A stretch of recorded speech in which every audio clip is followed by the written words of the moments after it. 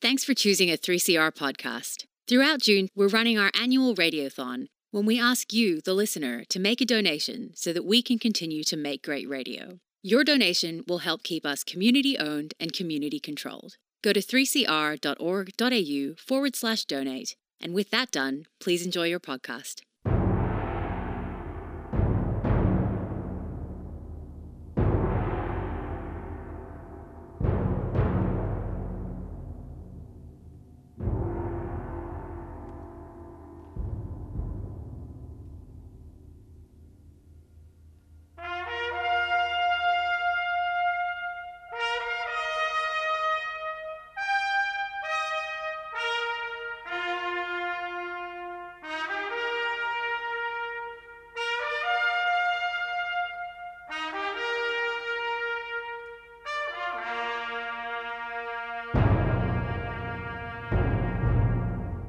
Well, you're listening to the DOGS program, the Australian Council for Defence of Government Schools.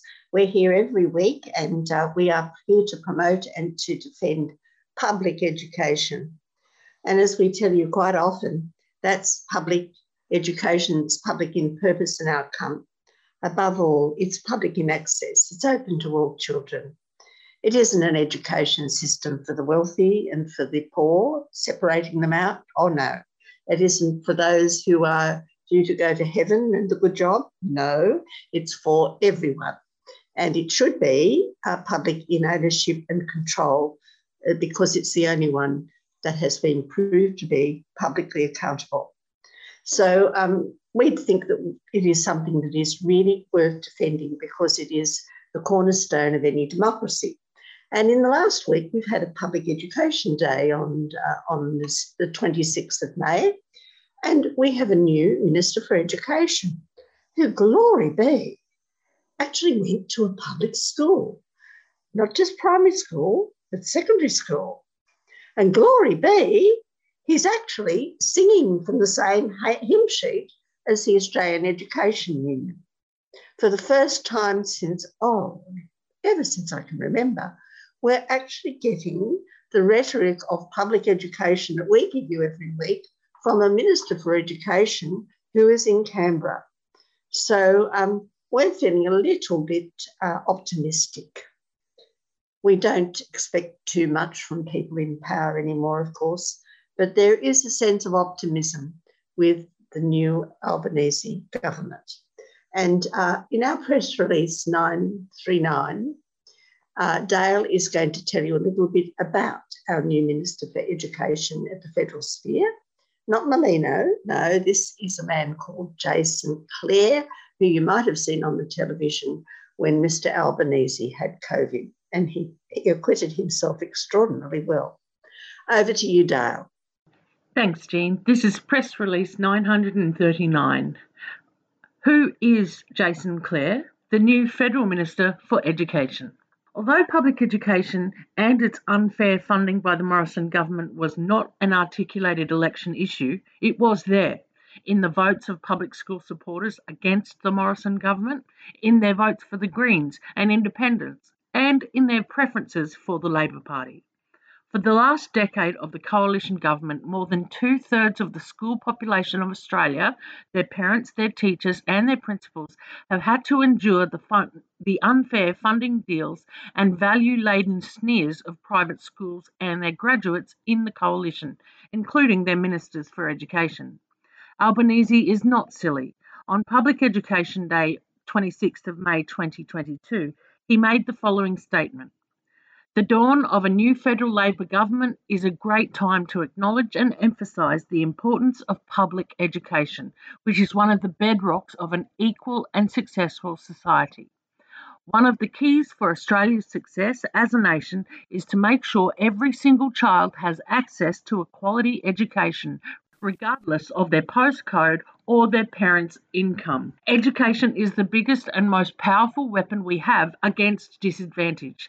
A healthy, respected and valued public education system is one of the best ways we have of ensuring that no one is held back and no one is left behind.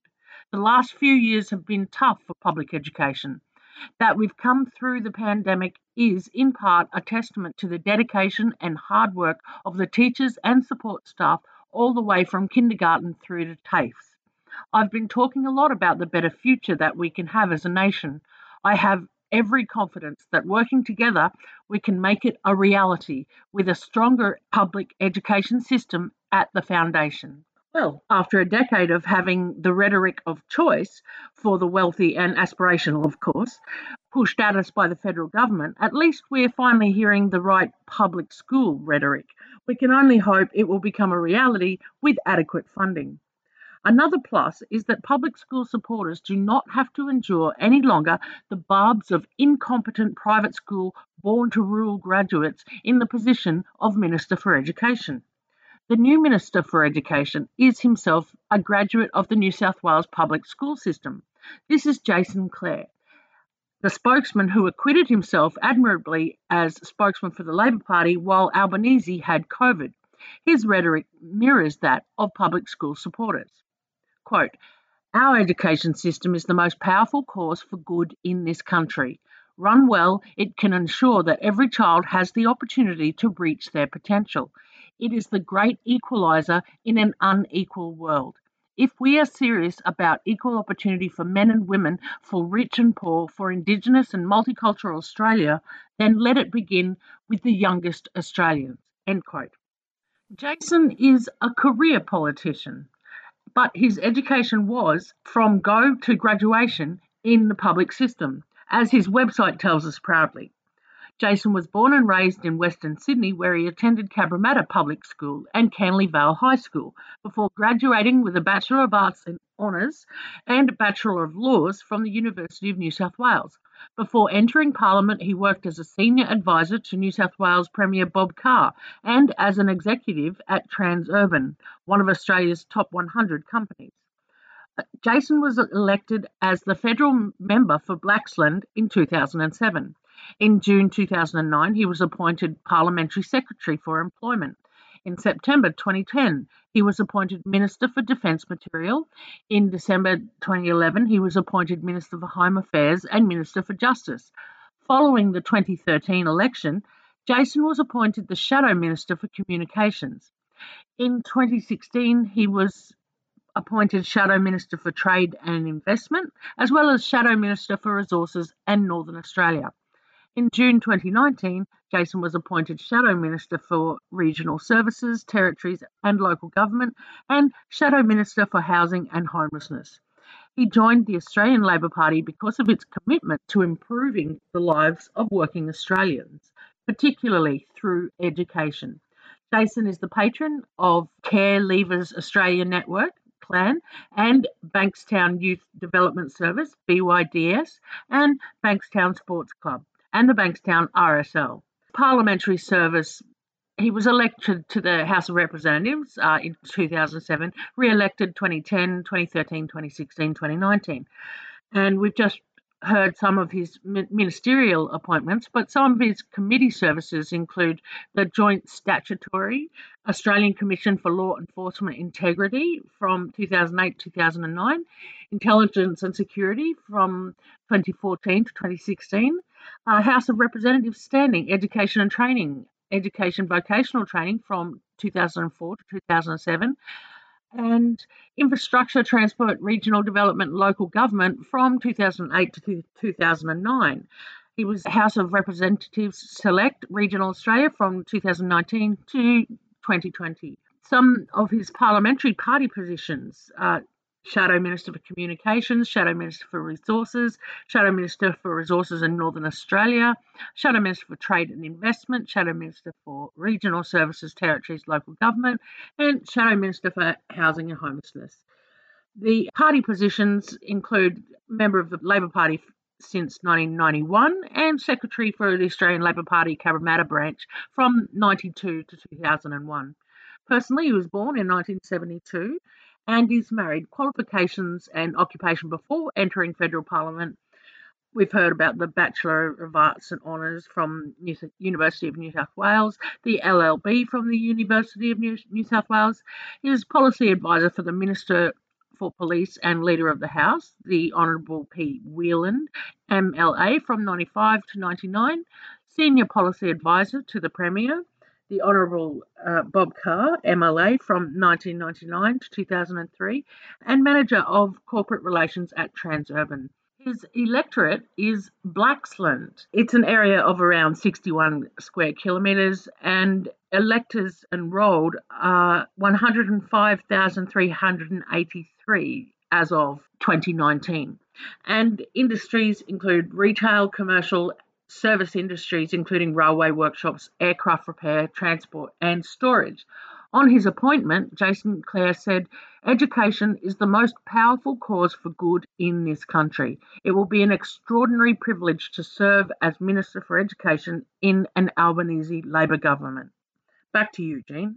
Well, thank you, Dale. That was our press release 939, and you can find it on our website at www.adogs.info. But we'll have a bit of a break, and we'll come back to talk a little bit more about Public Education Day. It's all about a voice in our own country. We've got a reason to be screaming out, where's our voice in this country? Not that I want to be a part of the Constitution for that, That's why 3CR is so important to me and this community here. We've got a voice, but it's not, we're entitled to a bigger voice than what we've got. But it's all about having a voice. Subscribe to 3CR, fiercely independent and community controlled. Go to 3cr.org.au/subscribe or call the station on 03 9419 8377.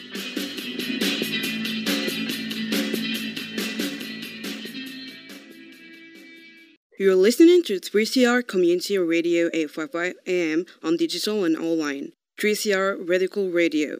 3CR. Well, you're listening to the Dogs program on this Saturday afternoon, and we're going to talk now about Public Education Day, which was on May the 26th, and the Australian Education Union had something to say about it. Over to you, Sorrel. Thanks, Jean. So yes, the Australian Education Union did have something to say about Public Education Day, and they say that Public Education Day is a time to recognise that the central role of public schools, preschools and TAFEs play in the strengthening of the social and economic and cultural fabric of our society, and that free public and secular education is the key to a vibrant, socially cohesive, multicultural and democratic Australia. On Public Education Day, Thursday, the 26th of May, the AEU acknowledges the outstanding commitment of principals, teachers, and education support staff working across preschools, schools, and TAFEs in Australia. Public education is a public good that has the power to transform lives by providing the highest quality education for all students, irrespective of their background or circumstances, AEU Federal President Karina Haythorpe said. Every day, our members go to work in preschools, TAFEs, schools, and institutions around the country with hope for their students and communities, determination to ensure every student has the best opportunity to thrive, and a vision for the future of our nation, one that will go on to be created by the students that they teach. Today, they feel a new sense of hope for what will be possible for public education with the incoming Labor government. Led by Prime Minister Albanese, whose vision for our nation was summed up by the phrase in his election night speech, "No one held back, no one left behind." In order to make this vision a reality, the new government must address the deep inequality faced by Australia's students by investing in public education and the teaching profession. The AEU is hosting a public education summit today with AEU members, academics, economists, education experts, and allies to identify the immediate actions for public education that the new Labor government should take in its first 100 days of their term and beyond. The issues facing public education are unchanged, but we now have an incoming government that we will expect to work with the teaching profession via their union, the AEU, to address these issues. On Public Education Day, we celebrate the achievements of the teaching profession, and we urge the new Labor government to prioritise public education funding and policy reform, and to establish clear timelines for the delivery of Labor's public education election commitments. The good news out of all that is that Mr. Albanese actually did make a statement about Public Education Day and the value of public education for our country. So it looks as if the public education rhetoric is entering and replacing the choice and the private schools are in our DNA rhetoric of the coalition. As I said earlier, this gives us reason to be optimistic. But of course, we've been disappointed in the Labor Party many times before, so we'll keep a watching brief on them. But we'll have a bit of a break and we'll come back with some less good news. And, also some good news in it, but public education has to be fought for, and there are plenty of points around Australia where there is conflict. Did you know that you can pledge your support to 3CR Radiothon now and pay up later? Call the station during business hours on 9419 8377 and tell us what you'd like to donate, and then pay your donation later.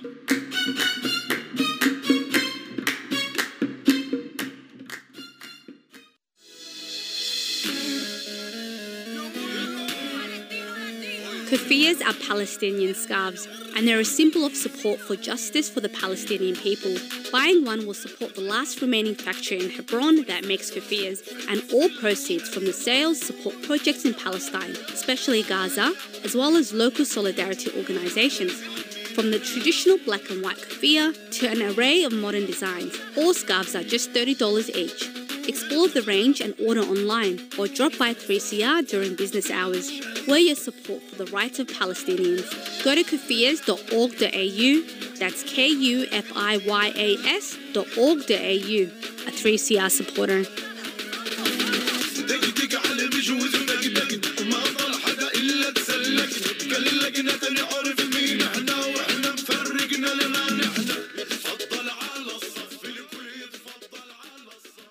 Become a 3CR subscriber today. Go to 3cr.org.au/subscribe or call the station on 03 9419 8377. Be a part of your community radio station. Well, good afternoon, listeners. This is still the Dogs program. And there's been some very interesting activists up in the north of Melbourne. Those of you who read The Age might have seen an article saying how the parents up in the north of Melbourne are voting with their feet and going to private schools because of the rundown nature of the state secondary schools in those areas. Although there has been rejuvenation in one of the schools, Faulkner, largely because there's been a new headmistress there. But we'll find out more about this from Maddie, who is going to read from Julie Svago's June the 1st article in The Age. Public school activism has finally jumped Melbourne's hipster-proof fence. Fascinating. Over to you, Maddie. Yeah, thank you so much, Jane. The parent uprising against declining public schools in Melbourne's north is both uplifting and depressing. Uplifting because in the aftermath of a disruptive federal election result, here is another instance of people signalling to governments that business as usual will not suffice. The depressing part is the need for such agitation in the first place, what it says about the shockingly classist society we've become. As The Age reported last week, a new local group called RISE, R-I-S-E, is demanding the state government intervene with a public education plan for the region. Enrolments in government high schools in the northern suburbs have fallen 20% since 2014. Families have been voting with their feet against local secondary schools, Pascoe Vale Girls College, John Faulkner College, and Glen Roy College. With the latter two, the show of no confidence reportedly reflects low and declining VCE results.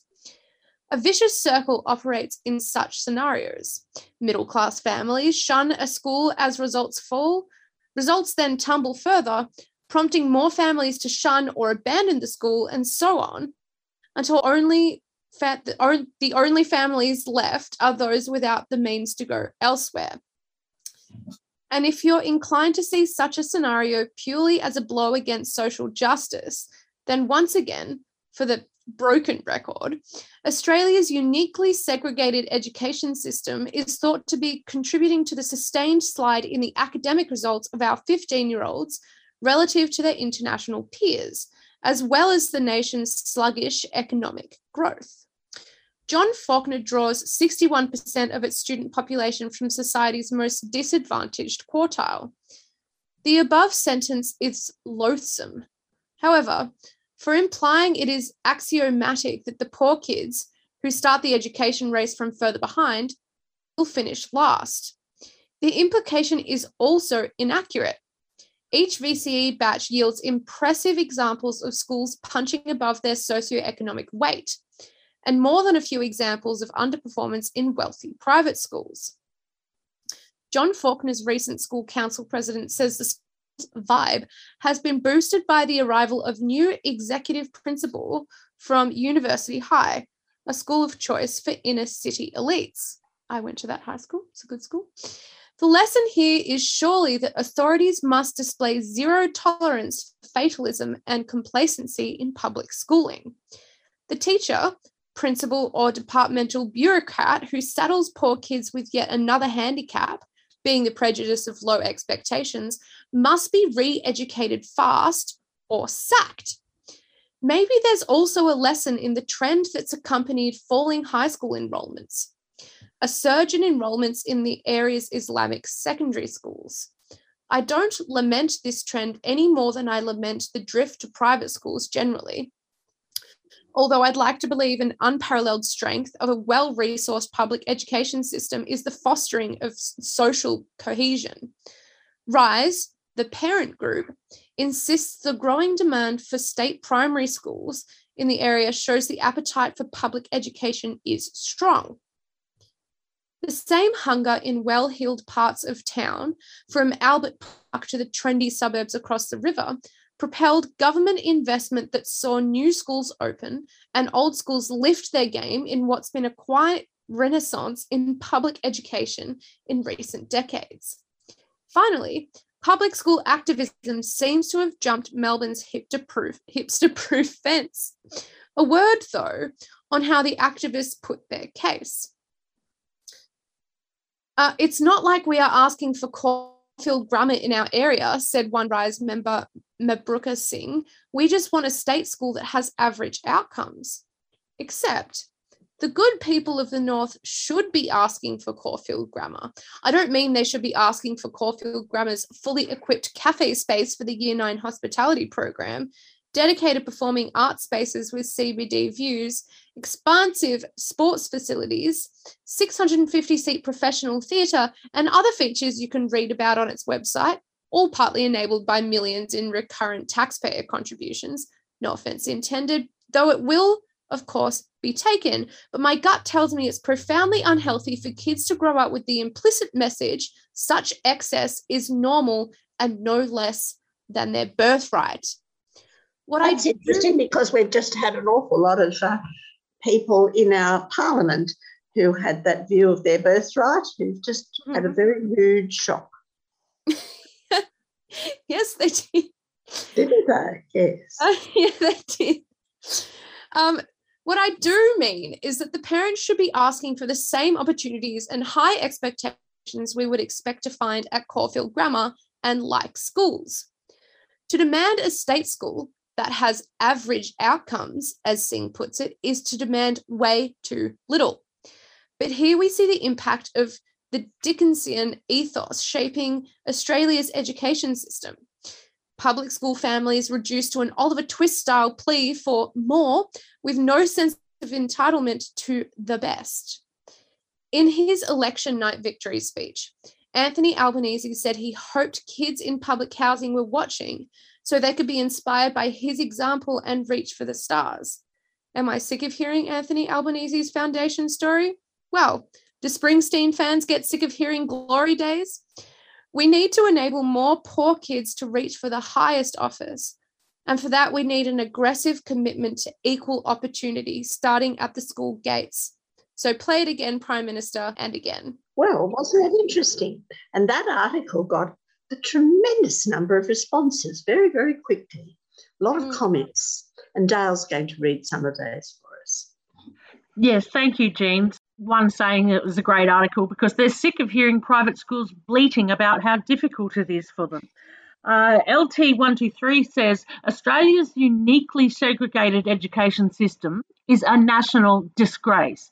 The bias shown by subsequent Liberal governments towards private education has left our public schools drastically underfunded and has failed a generation of students. I completely disagree with taxpayer money going towards private schools. The local government school has a seat for your child.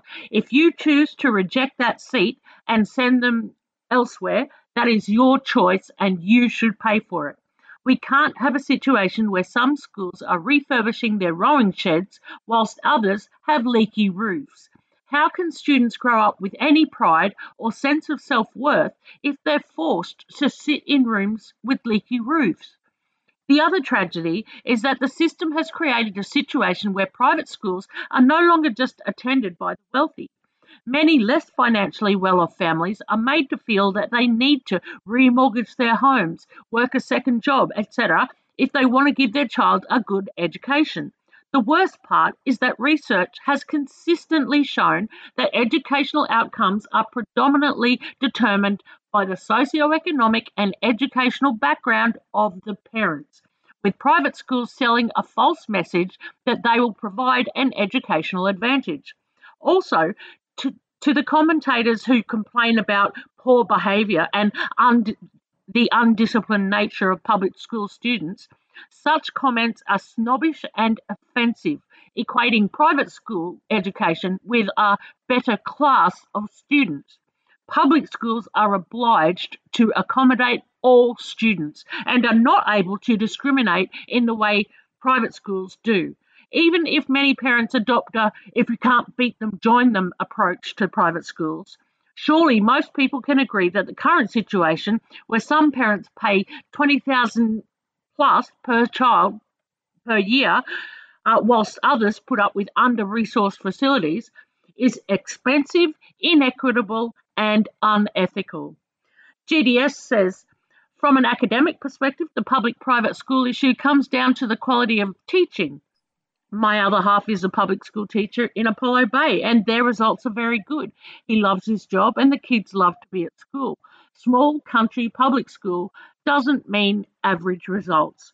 Frankly, we need to support the teachers so they can support the kids. Right now, we are doing a poor job of that. And then Mike said, let's not beat around the bush. Funding does matter, which has been confirmed by the independent school sector, who are very good at extracting money from the Liberal Party, who in turn are very good at arguing that independent sector needs all of the money it asks for, while at the same time claiming that the needs of the state sector are not their problem. And just to finish off, they say we need to stop money being funneled to private schools that don't need it. We need the kids to be mucking in together, learning to get along. The big equaliser is education. The better educated, the better chance in life. The sons of privilege will soon learn that they are not the centre of the universe in a public school. A huge thank you to all teachers out there. You have an enormously important job and you do not get the pay or support you need. Back to you, Jean.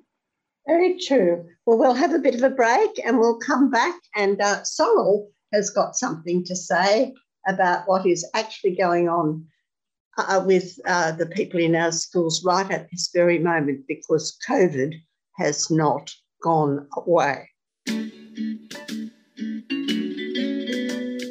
Looking for an easy way to keep up with your annual 3CR subscription? You can now set up an annual debit from your bank account or credit card, and once a year your payment will be automatically deducted. You can cancel at any time and you'll get a reminder each year before payment.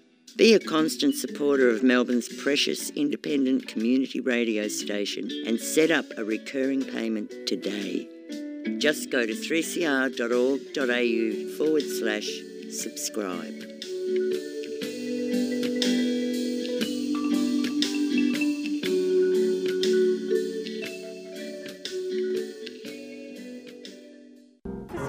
Teachers have had their qualifications, their pay, their pensions and their working conditions attacked relentlessly by this government. I'm the proud product of a government-funded primary school education and of a government-funded secondary school education. Australia is one of the richest and luckiest countries in the world, and there's no reason whatsoever why we can't have the very best public schools in the world. It's simply not good enough that kids with disability miss out. Our education is not for profit. Our education is not for profit. You're listening to The Dogs, the defence of government schools on 3CR.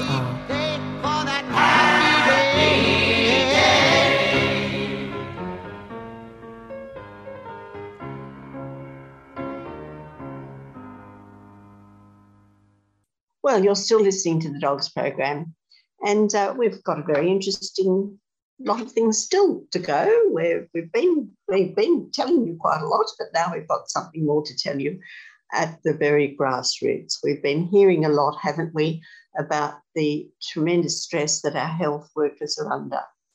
And our teachers are also under great stress because the COVID has not gone away. So we've got Sorrel to tell us about a very interesting article by Nicole Purcell about what is really going on at the grassroots with our teachers. Sick school reality. Half the kids are missing and the principal's teaching prep. Over to you, Sorrel. Thanks, Jean. So Nicole Purcell writes that it's 8:30 a.m. at Lyndhurst Primary School and there's a scramble to fill staff vacancies. Today, 12 staff are away. The most has been 18. Victoria has fallen into line with other states announcing free flu shots amid a sharp spike in cases. It's not just COVID. There's flu and colds. Because of the lockdown, their resistance to disease is down. And there is just exhaustion, to be honest, Lyndhurst Principal Greg Lacey says. Remote learning has officially ended in Victoria's schools, but for many, the crisis is far from over. As of Friday, there were 67,000 active COVID-19 cases in Victoria. As teachers and students stay home in droves due to sickness, schools are struggling to cope. Many are combining classes or year levels. Some high schools have cancelled afternoon classes for senior years. Others are implementing self-directed study days or one-off remote learning days. 11 campuses have had to send students home due to staff shortages. At Lyndhurst Primary, which caters to about 950 children in 41 classes, one teacher had more than half her class, 12 kids, away every day for a week. Victorian Education Minister James Merlino recently said staffing had become a key pandemic issue. The key thing for me and parents and carers is that schools are open and students are learning face-to-face with their peers, Merlino said. At Lyndhurst, to cover the roster, they combine classrooms and have a third-year teaching student teaching classes and redeploy staff from specialist tutoring, Digitech, or intervention programs. On Wednesday, the principal took a prep class. That was quite a shock to the system. I haven't done it for a while. It was quite delightful, Lacey said. The Education Department's policy is for schools to stay open. Students are given rapid antigen tests to take home weekly. There are air purifiers in most classrooms, but students are no longer required to wear masks. School captain Aishi Badisha, 12, said that it was nerve-wracking when students came to school sick, unsure if they had COVID-19. Aishi said it had been a slow transition for some students, catching up on lost learning and adjusting to a routine again. It was kind of tricky. It slowed down the learning for people. I felt that I had to catch up on my maths. I wasn't learning by myself as well as with my teacher. It was hard. Learning new things was hard. Year 3 teacher Alicia Stevens, 32, said the absences and taking split classes made it difficult to know all the special needs of children. Some students ended up being behind, while others became bored if they'd already learned the lesson plan. Stevens said teachers were tired and overwhelmed, and many were working overtime. Many are burning ourselves out, she said. Lacey said this was contributing to teachers feeling stuck. They are trying to move kids forward, but know they are behind. They have lost routines and students are not all completely back on board, he said. The feeling they are child-minding and not making progress, that's what's getting them down the most. It's a similar story across Victoria. Miners Rest school principal Dale Power, who is juggling nearly 30 to 40% of staff absences in his Ballarat school, said it was a huge challenge. You never know what will arise on a day-to-day basis, he says. Well, isn't that interesting? And of course, we've seen a great deal in the newspapers too about the effect of the lockdowns that have had on children, particularly teenagers and others. So it's a very troubled time. However, our schools, like our hospitals, and our teachers, like our health workers, are our very, very, very important people in the front line in these very difficult times in Australia. So thank you very much, Sorrel. And now we'll have a bit of a break and we'll go to Jeff, our international expert.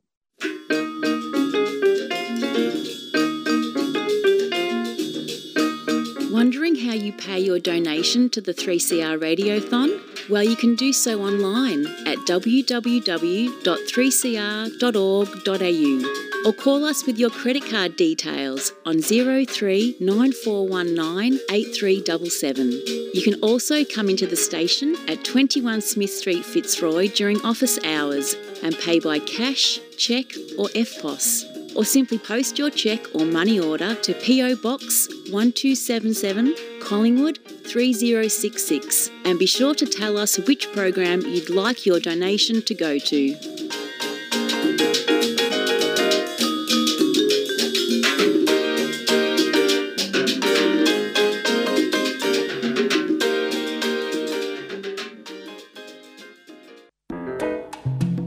Do you need to renew your subscription? Make a donation. Or pass on some information to a programmer. We can't get to the phone all the time right now, but we're still here. You can call us on 03 9419 8377 each weekday between 1 and 5 p.m. and talk to a staff member. That's 03 9419 8377. 3CR Community Radio, here to stay.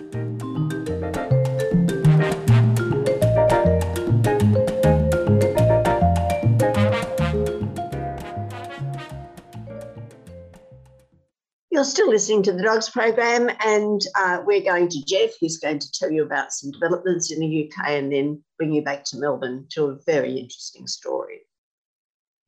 Oh, thanks, Jean. This week I thought we'd have a look at the UK, and there's a story I've been reading about, splashed in The Guardian recently, which was, this story is in a reaction to the story that was in The Guardian. The Guardian did an article saying the Guardian view on the school divide, Zahawi fails a test. And that's about the education minister in the UK, Mr. Zahawi.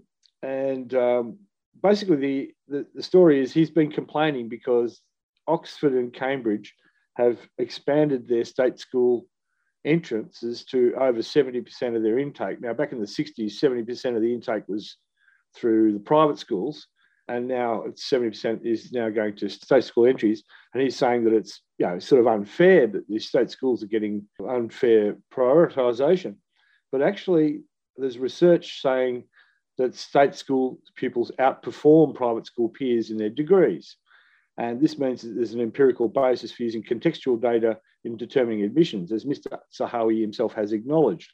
Anyway, our reaction to that comes from a sort of a brother organisation or a sister organisation of ours called CASE, who's the Campaign for State Education in the UK. And they put out Case Notes, which is a blog. This is from issue 89 from the 30th of May. And it's a reaction to this story about Education Secretary Nadim Zahawi. Anyway, so it's called Back to the Future Part 1. It says, Education Secretary Nadim Zahawi has recently declared that Britain should be very proud of its private schools and that Oxford and Cambridge universities should not tilt the system to admit more pupils from state schools. Admission to Oxbridge should be based on merit alone, and people should put aside their tribalism over private schools. This was in response to a statement by Professor Stephen Toope, Vice-Chancellor of Cambridge, that private schools should expect to see fewer of their pupils gaining Oxbridge places in the future as both universities strive to widen access. If Zahawi can produce any evidence that students from state schools are not admitted on merit, he should publish it forthwith. The proportion of Oxbridge students admitted from private schools has steadily declined over many years, from over 70% in 1962 to under 30% now, without the kind of damage to the academic standing of those universities that we would expect to see if the admission systems were really being tilted. Presumably by tilted, Zahawi is referring to the practice of some colleges of using more admissions criteria than raw A-level scores, which is their equivalent to the HSC, VCE, where a candidate's circumstances justify such an approach. Obviously, in spite of being Education Secretary, Zahawi is unaware that repeated research by the NFER and others have established that at Russell Group universities, the students least likely to obtain a first or upper second class degree are the privately educated, while those most likely to achieve these standards have been to comprehensive schools, which are state schools. It may be, of course, that students with well-off parents, but ready access to a network of the influential and powerful, do not see any reason to work hard, but universities can hardly be blamed for preferring to admit students who are more likely to take their studies seriously. As for dismissing opposition to England's suffocatingly powerful system of private schooling as tribalism, Zahawi should look at the overwhelming evidence that whatever the merits of individual schools, the system as a whole ensures that the children of the rich will continue to perform the elite that dominates our society. This has nothing to do with the quality of education provided by these schools and everything to do with their social exclusivity and their access they provide to elite occupations. Meanwhile, the state schools for which Zahawi is responsible are starved of resources and their buildings are increasingly unfit for use. Zahawi's own officials have recently told him that the state of some school buildings now represents a threat to life, and at least £13 billion needs to be spent on repairs in order to avert a crisis. Asked about this on Radio 4's Today program, Zahawi could only mumble that any building that is not safe will be closed. Luckily for him, it was the end of the interview, so there was no time to ask him where the children would go. Case Notes readers will recollect that the last time school buildings were in this state was in 1997, after a long period of conservative rule. Plus ça change, the more things change. Anyway, that's a little story about how private schools are, losing market share at the Oxbridge universities because the state school kids get there on merit, and you can't just apparently their interests are championed by academics such as Cambridge historian, who recently said that white privately educated boys are now disadvantaged. Oh, the poor thing. Anyway, that's the story from the UK. We've got another one now, which is actually much more local, and which I'm sure people in Melbourne will have had some contact with, and that's the story in The Age this May 29th by Ben Schneiders and Simone Fox-Koob, called Scientology Misleads Parents at its Schools via Montessori Link. A Scientology-linked primary school in Melbourne's Outer East has rebranded itself, erasing any public acknowledgement of the controversial religion while still using the teaching methods developed by Scientology founder L. Ron Hubbard. Earlier this year, Mooroolbark Grammar opened as a new small school on the site once occupied by Yarralinda, which used to disclose the use of Hubbard's applied scholastics curriculum. The new Mooroolbark Grammar, instead, advertises its links to a Montessori early education program taught on site, prompting concerns the school is using that as a cover to hide its Scientology background to prospective parents. The Montessori program, which involves a different teaching method approach to Hubbard's, is mentioned in the new primary school's marketing materials as its website, a banner outside the school, a prospectus, and in job advertisements. But there's no mention in public material that the rebranded school is still controlled by prominent Melbourne Scientologists and that the primary school teaches Hubbard's methods.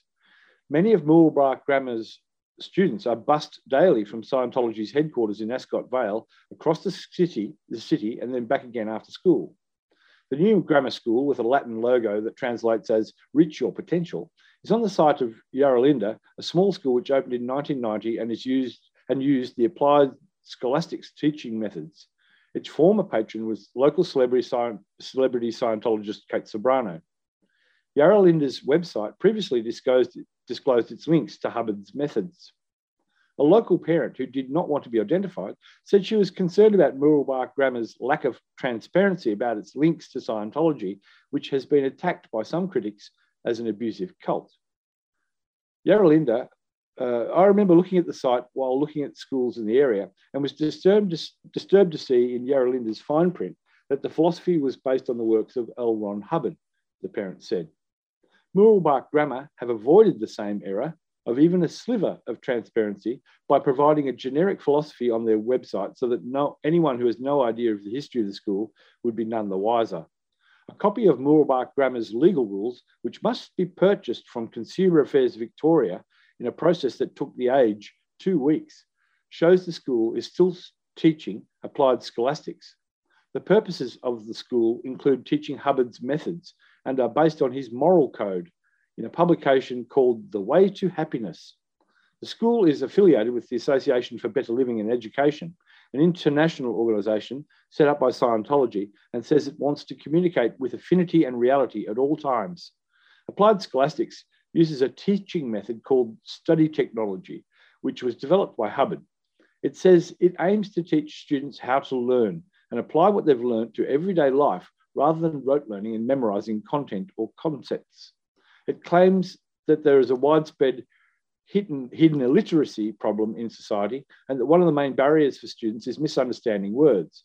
One of the simplistic techniques they use is to encourage students to look up definitions of words they don't understand in the dictionary.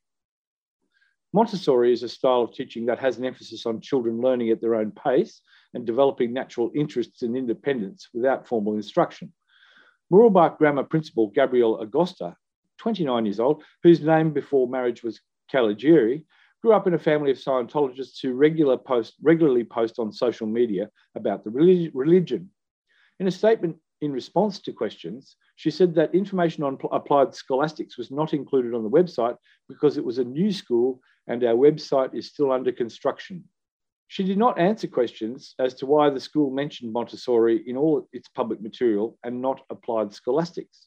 The statement said the school is proud of its links to Hubbard's teachings and parents of prospective students were told of its educational methods. Agosta has been a provisionally registered teacher with the Victorian Institute of Teaching since November last year. Provisionally registered teachers include graduate and early career teachers, as well as those who are returning after 5 or more years to the profession. She did not answer a question about her experience to run the school. In March last year, Agosta's brother uploaded a video to Facebook showing the pair handing out booklets for the Foundation for a Drug-Free World International, an American foundation sponsored by the Church of Scientology. Mooroolbark Grammar's website is registered to an adherent of Scientology, and according to the school's social media, it recently had a music program developed by a sound engineer who is featured on the Scientology website, speaking about the way religion helped him tackle life better. A Montessori Australia spokesperson said it was a national advisory body that strives to support all authentic Montessori providers, but did not oversee the operation of any school or centre, which were all independently owned and operated. They did not see Mooroolbark Grammar's curriculum or practices and said the school had not undertaken Montessori Australia's quality assurance program. It's complete desperation. They're still running Scientology, but cloaking it behind Montessori, said Paul Schofield, a former board member of the Yarralinda and ex-Scientologist who had been heavily immersed in their religion for 30 years. He said Scientology would be inimicably opposed to Montessori as it contradicted Hubbard's writings. Montessori philosophy is a good philosophy. It's all workable. Hubbard's is completely the opposite. The narcissism of Hubbard is most chronic when you see how he treats children, They're objects to be used, he said. It's right through the entirety of Scientology that kids are responsible for their behaviour. They were old beings in young bodies and could do any job required of them, as they'd already done them in some of their past lives over the last quadrillions of years. Last month, 3 Australian residents accused Scientology of child trafficking, covering up multiple sexual assaults, forced labour and other abuses in a legal claim lodged in Florida against Scientology leader David Miscavige and 5 church-related organisations. The plaintiffs were part of Scientology's Sea Org and Cadet Org entities that involved them signing billion-year contracts to provide cheap or free labour to Scientology. Critics of Scientology accuse it of being money-focused and dangerous, claims the church rejects. Before the rebranding, Yarralinda was struggling to survive and had just 27 students, according to the My School website. Its financial accounts for 2020 show that 64% of its $804,000 revenue came from federal and state government funding. It had lost more than $100,000 in both 2020 and 2019 and had sold its Moolbark site for $4.5 million in the early 2021 to Toorak-registered Runslow Proprietary Limited. Yarralinda closed at the end of 2021. A planning application was approved by Yarra Ranges Council last year for a 127-place childcare centre to be built on the Moolbark site. Augusta said her school was not connected to the development. The Church of Scientology of Australia's spokeswoman, Vicky Dunstan, said it had no corporate or financial relationship with the Moolbark Grammar. She said Applied Scholastics was an independent, non-denominational organisation supported by Scientology. And that was an article in The Age about that particular bit of chicanery going on in the private school world. Just one of many small schools which mask their religious proselytisation by links to generically respectable cover stories. Anyway, back to you, Jean. Thank you, Jeff. And now it's the best part of our program, our great state school. Over to you, Maddie. Every week on the Dogs program, we have a special segment to show a different state school is a great school. State schools are great schools. School of the week. State school. School of the week. Great state schools. State schools. School of the week. School for the week here on the Dogs program.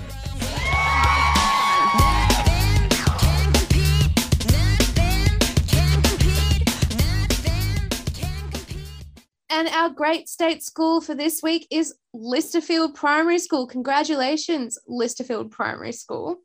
I'm going to read you the principal's statement from the website, and the principal is Adam White.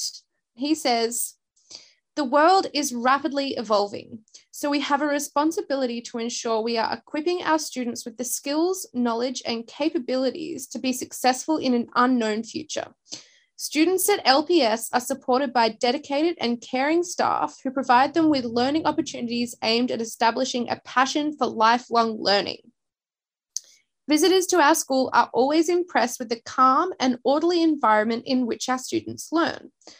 Across the whole school, we have established routines and consistency in learner and teacher protocols that ensure an environment where all students can reach their potential. We design learning that will enable our students to fulfill the school vision of being curious, confident, and successful. We put students at the center of everything we do, including developing their social and emotional well-being to ensure all-round success. Warm regards, Adam White." What a great principal statement. I am going to throw some facts and figures at you now from the ACARA website. The school has 534 pupils. The ICSEA value of the school is 1,079, which is above the average of 1,000. The students are representative of the community. This is a mainly middle-class community. 27% have parents from the upper 25% in income, so the upper quartile, 31% in the second highest quartile, 28% from the third quartile, and 11% from the poorest quartile. 9% of the pupils speak a language other than English, and 0% are of Indigenous parentage. This is a school full of semi-rural students with dedicated principal and teachers. It costs the taxpayer $11,111, which is below the Gonski resource standard to send a child to this school. And it's also well below that of any private school to educate a student at this school. The school receives only $1.2 million from the federal government and $4.6 million from the state government annually, $133,000 from fees and $62,000 from private fundraising. But the capital grants in the last 3 years have only been $443,000.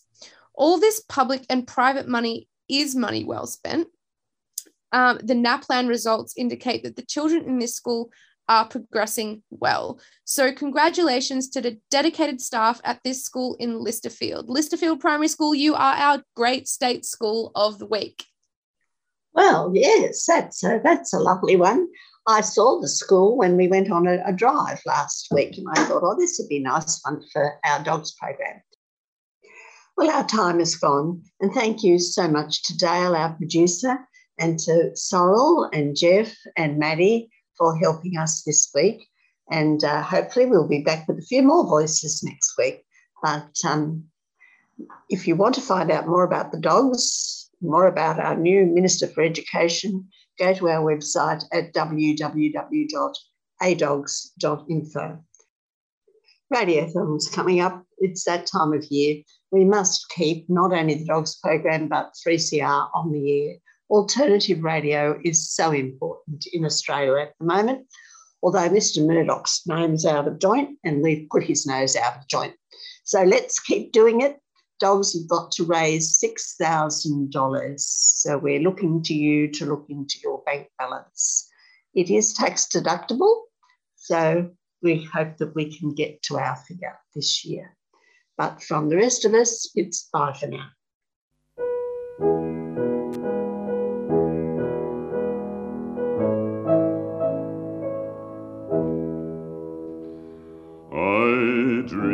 I saw Joe Hill last night, alive as you and me. Says I, but Joe, you're 10 years dead. I never died, says he. I never died, says he. In Salt Lake City, Joe says I am standing by my bed. They framed you on a murder charge, says Joe, but I ain't dead. Says Joe, but I ain't dead. The copper bosses killed you, Joe. They shot you, Joe, says I. Takes more than guns to kill a man, says Joe, I didn't die. Says Joe, I didn't die. And standing there as big as life, and smiling with his eyes, says Joe, what they can never kill, went on to organize, went on to organize. From San Diego up to Maine, in every mine and mill, where workers strike and organize, it's there you'll find your hill. It's there you'll find your hill. I dreamed I saw Joe Hill last night, alive as you and me. Says I, but Joe, you're 10 years dead. I never died, says he.